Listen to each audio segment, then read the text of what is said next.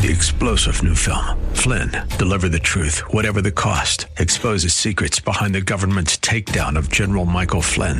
Flynn knew what the intel world had been up to. He ordered the first audit of the use of contractors. This set off alarm bells. He told the truth. He was the most dangerous person for Donald Trump to hire. They had to get rid of Flynn. Flynn, deliver the truth, whatever the cost. Available now. Watch it today. Go to salemnow.com. salemnow.com. Jesus performed many miracles. Much of them were healings, a restoration of health. So the significance of it will be the subject of our time today as Luke addresses this issue, the power to heal, in Luke chapter 5. Join us. Abounding Grace is next.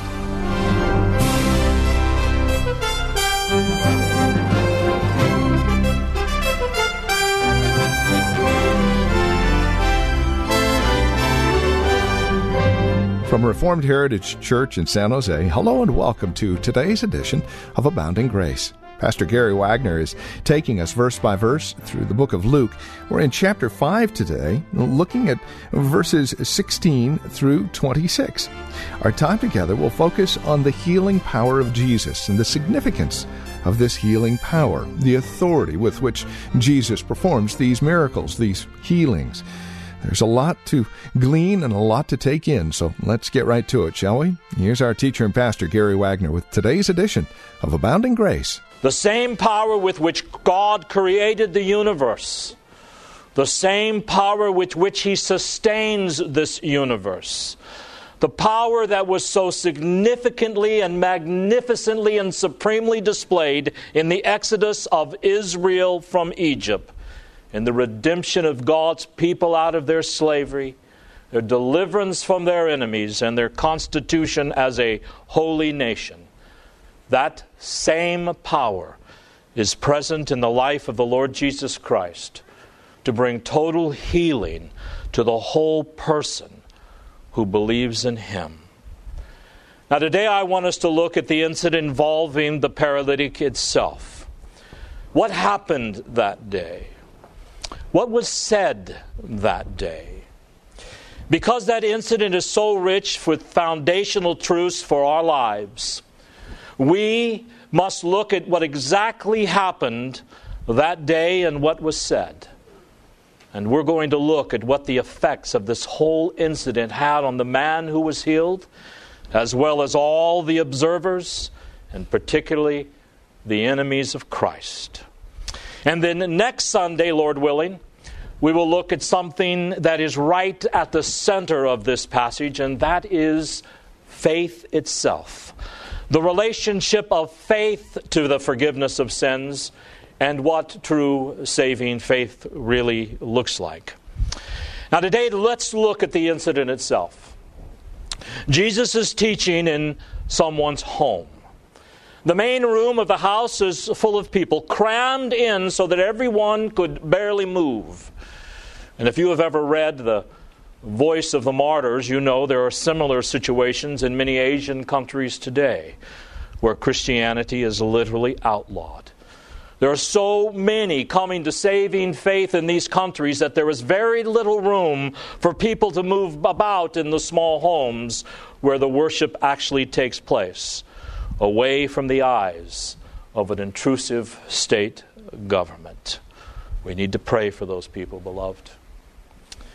Now here, there were 4 men who had a paralytic friend that they were hoping Jesus would heal. They were very determined to get him to Jesus. Now they apparently arrived late after Jesus had begun his preaching, and they couldn't get through the door of the house into this cramped room. So presumably, because this paralytic's condition was so critical and they couldn't afford to wait, they figure out a way they could get their crippled friend right in front of Jesus so he could be healed. So they went up the stairs to the roof and removed some of the tiles so they could lower this paralytic, cot and all, down right in front of Jesus where he was preaching, so he would not be missed by anyone. Now I want to show you, before we actually go on, how dedicated critics of the Bible are to disproving the authority of the written Word of God, so that people will think that the Bible is not a trustworthy document. And there are literally reams of paper that the critics of the Bible have used to show that the Bible is in error right here in our passage. And it's all wrapped up in those tiles on the roof. Can you believe it? I can take you to commentary after commentary where they say, here is proof that the Bible is not the inerrant Word of God. It says that they took the tiles off the roof and lowered the paralytic, and anyone who has any understanding of ancient history knows that Palestinian homes in Jesus' day did not have roofs made of tiles. Luke was obviously mistaken.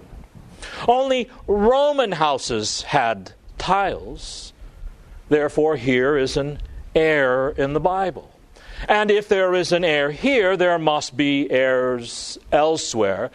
So the Bible is not trustworthy. These guys, beloved, are a very dedicated bunch. Well, how do you answer these guys who believe that these tiles disprove Scripture? First of all, remember that Palestine was under Roman dominion and tyranny during the first century. Roman influence was dominant in every aspect of Jewish culture at that time, and therefore, it is perfectly reasonable and possible to think that Roman influence also affected the architecture. So some of the Jewish homes had tiles for roofs, right? But if that basic, reasonable assumption is not enough to convince you, maybe some new discoveries will. Ever since these commentaries were written, God has made fools of their authors, because recent archaeological discoveries have confirmed that some Palestinian Jewish houses did have tile roofs in New Testament times. So let God be true and every man a liar. Now, why is this incident even in the Bible? It is a fascinating story, and most everyone knows about it. Well, it's here because the healing and the forgiving of this paralytic clearly reveals Christ's divine sovereignty in the forgiveness of sins. The whole point actually condenses down to one simple sentence. Jesus is so divinely sovereign that He can even forgive sins. Because God alone has the authority and the power to forgive sins, Jesus, by His action, clearly reveals that He is God incarnate. He heals instantaneously and completely, which only God can do. And He forgives sins, which only God can do. And in doing that, beloved, He is giving one of the clearest statements and testimonies in all of Scripture to the fact that He is not a mere man, but He is a man who was also God. In fact, I want you to understand 4 strands of argument in this passage of Scripture that reveal without question that Jesus Christ is not simply the greatest man that ever lived, a great moral teacher, but He is one of a kind. He is the only man like this in all of history. He is God in human flesh. Consider these 4 things with me. Consider, first of all, Jesus' perception. Jesus had a perception that is only true of God. Notice what Jesus says here in verse 20. You have these 4 men who brought the paralytic in on this cot. And Luke says, and when Jesus saw their faith, He said unto him, Man, thy sins are forgiven thee. Now, weighing that participle phrase, when He saw their faith. Have you ever seen faith? Have any of you here looked into someone's heart and actually seen faith in that heart? Of course not. No man has or ever will except the divine man, Jesus Christ. Why? Because only God can see faith in the heart. In our lives, there have been people who we thought had faith, but we were mistaken. There have been people who we thought were devoid of faith, but we were mistaken. Only God can infallibly see into the heart of men. Jesus saw that these 4 men and the paralytic had faith in Him that He could and would do for them what they could not do for themselves. The paralytic needed to be physically healed and spiritually forgiven, and these 5 men had confidence that Jesus was not only willing, but He was able to do it. And Jesus saw that faith in their hearts. And only God can see faith. Several commentaries said that Jesus here is only referring to the 4 carriers of the paralytic seeing their faith. It wasn't the paralytic that had faith, it was his 4 friends who had faith, and because they had faith, Jesus healed the paralytic. Well, though that is a common belief about this particular story, we must nevertheless be clear on the fact that the paralytic had to have faith, beloved. Not just the 4 men, but the paralytic himself had to have faith. Now, why is that? Well, I ask you, where in all the Bible is forgiveness of sins ever obtained without faith? There is no such place, and yet Jesus forgave this paralytic and then healed him, testifying to the fact that this man had faith as well as the 4 that brought him. So, there is the first testimony to the fact that Jesus is not a mere man, that He is God Himself, because He is the only one who can recognize faith in the heart. Now let me give you the second strand of argument in this passage that reveals Jesus is truly God. The Pharisees were correct in their reasoning when they said, "Who can forgive sins but God alone?" And Jesus, of course, forgave this man's sins. What the Pharisees said is central to this whole story. That's what Jesus was maneuvering them to say. Because He knew, having set them up, that He would be in a position to put them in a crisis situation to choose concerning Him.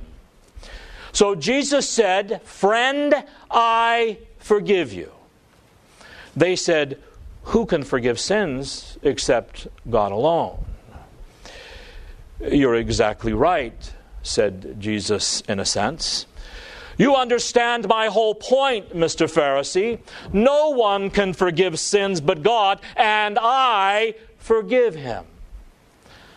So there is the second strand of argument. Jesus does what only God can do. He forgives sins because He is God in human flesh. And here's the third strand of argument, and beloved, this is a great one. Look at verses 21 and 22. "And the scribes and the Pharisees began to reason." Now, they are just reasoning.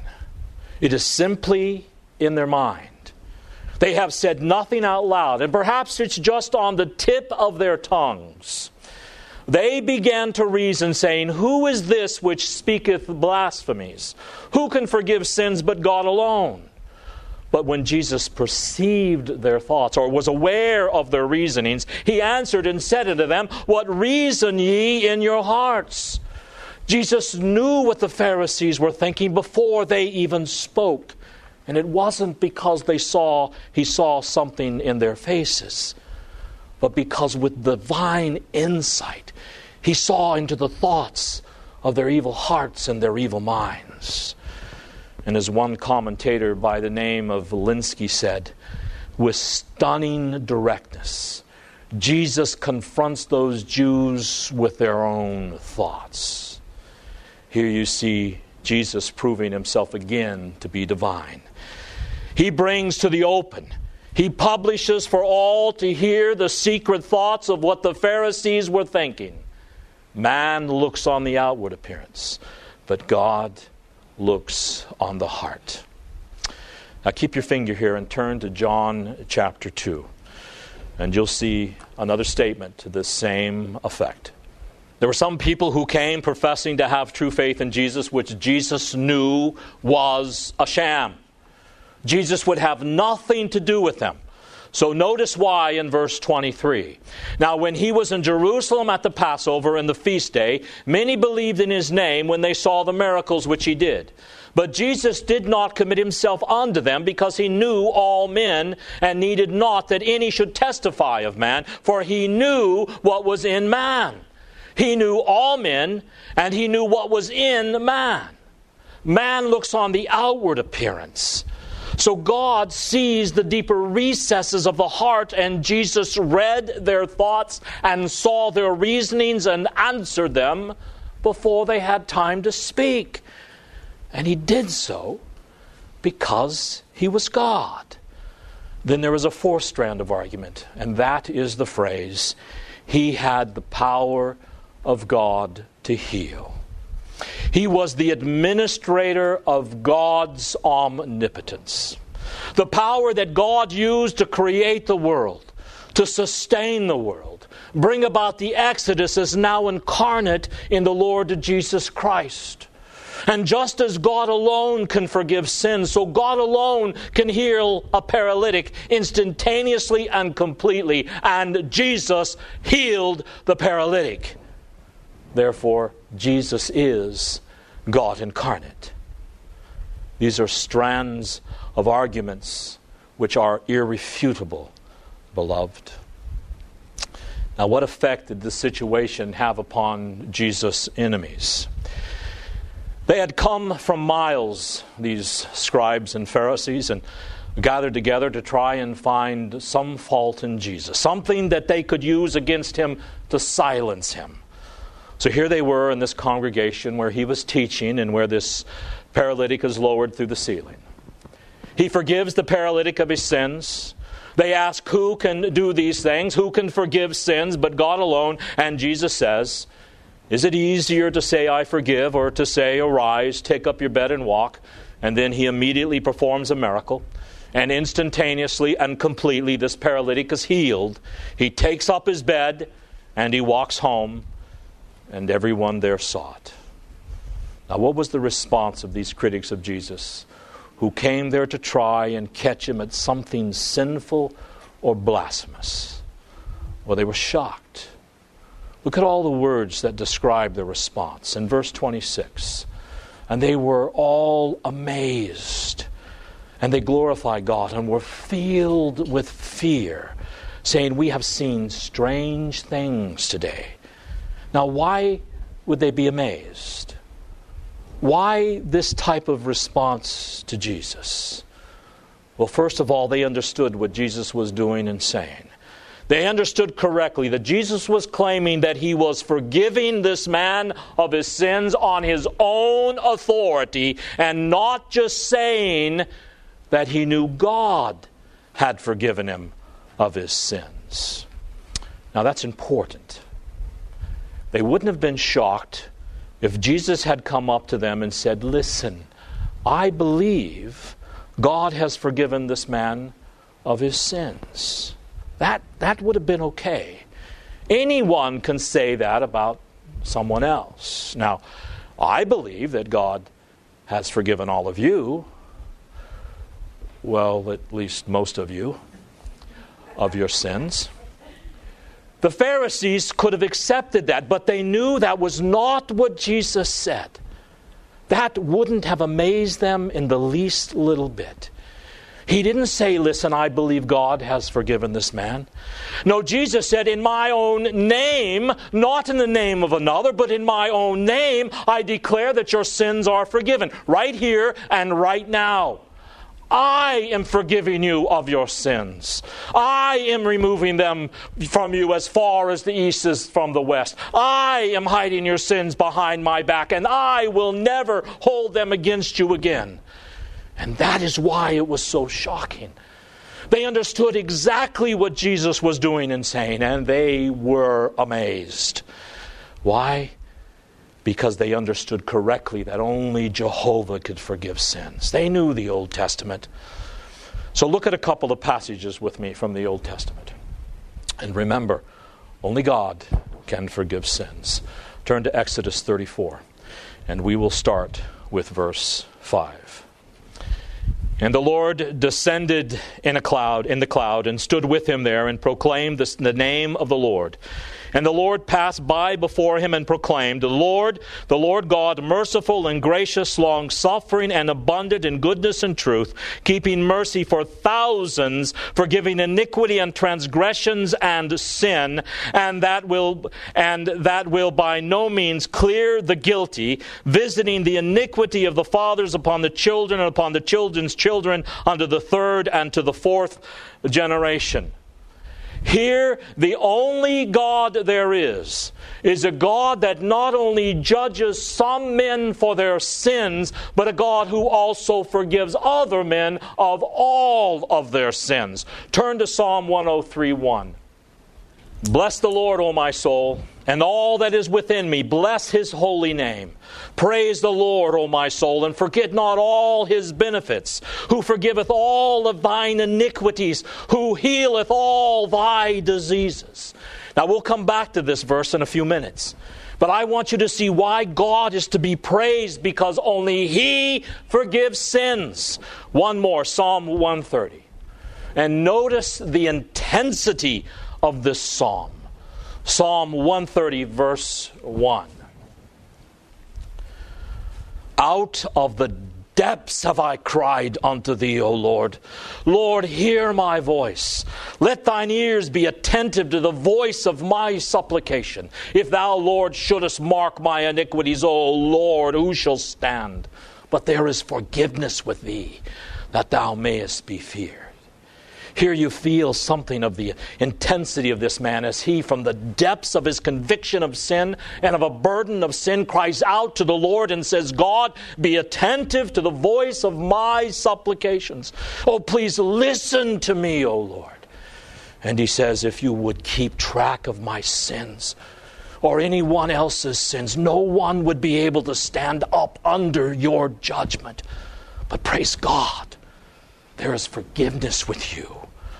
There is not forgiveness to be found anywhere else, but there is forgiveness to be found with you, O God. The reason these Pharisees were shocked was because at this point their theology was correct. They understood that only God could forgive sin. And that has a very practical implication for us. Because the only person who can forgive sin is the person against whom you have sinned. Listen carefully. If you have sinned against John Doe and Tom and Mary and Susan, and everyone else but them forgives you, that is irrelevant.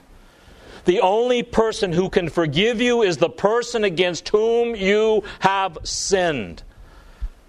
But whenever you sin against another person, you also sin against God. And whenever you sin against God. Every time you break the law of God, you must go and ask God to forgive you. It's never enough to just apologize to another person. And that is so essential, beloved, in child training. When you spank your children, which I hope you are using as a first resort and not as a last resort, but when you spank a child, you are training them so that after you spank them, you set them down on your knee, and if their offense is against you, you must tell them. They are to ask you for forgiveness. And then you must have them pray and ask God to forgive them, so that from the earliest days They understand that only forgiveness that is worth anything is the forgiveness of the one against whom they have sinned. And therefore, since we always sin against God, just apologizing to another person is not enough. Men, if you hurt your wife's feelings and you apologize to her, don't ever think you're off the hook and feel good about yourself until you have begged God to forgive you for sinning against Him. Well, that's all the time we have today. This has been Abounding Grace with Pastor Gary Wagner from Reformed Heritage Church in San Jose. If you'd like to review today's broadcast, we would invite you to contact us for a copy of the program. They're available for just $5. Mention today's date and we'll send a CD your way. Here's where to write to us. PMB number 402, 1484 Pollard Road. That's in Los Gatos, California. The zip code is 95032. Again, that's PMB number 402, 1484 Pollard Road. Los Gatos, California, 95032 is that address. Our phone number, if you'd rather call, 408-866-5607. That's 408-866-5607. Our website is reformedheritage.org, and if you'd like to join us for worship, Sunday services are at 2 p.m. We meet at the Lone Hill Church on 5055 Lone Hill Road in Los Gatos. Directions at our website, reformedheritage.org, or again, call 408-866-5607. Thank you for joining us today. We look forward to seeing you next time we get together as we continue our studies in God's Word. Until then, may Christ be your abounding grace.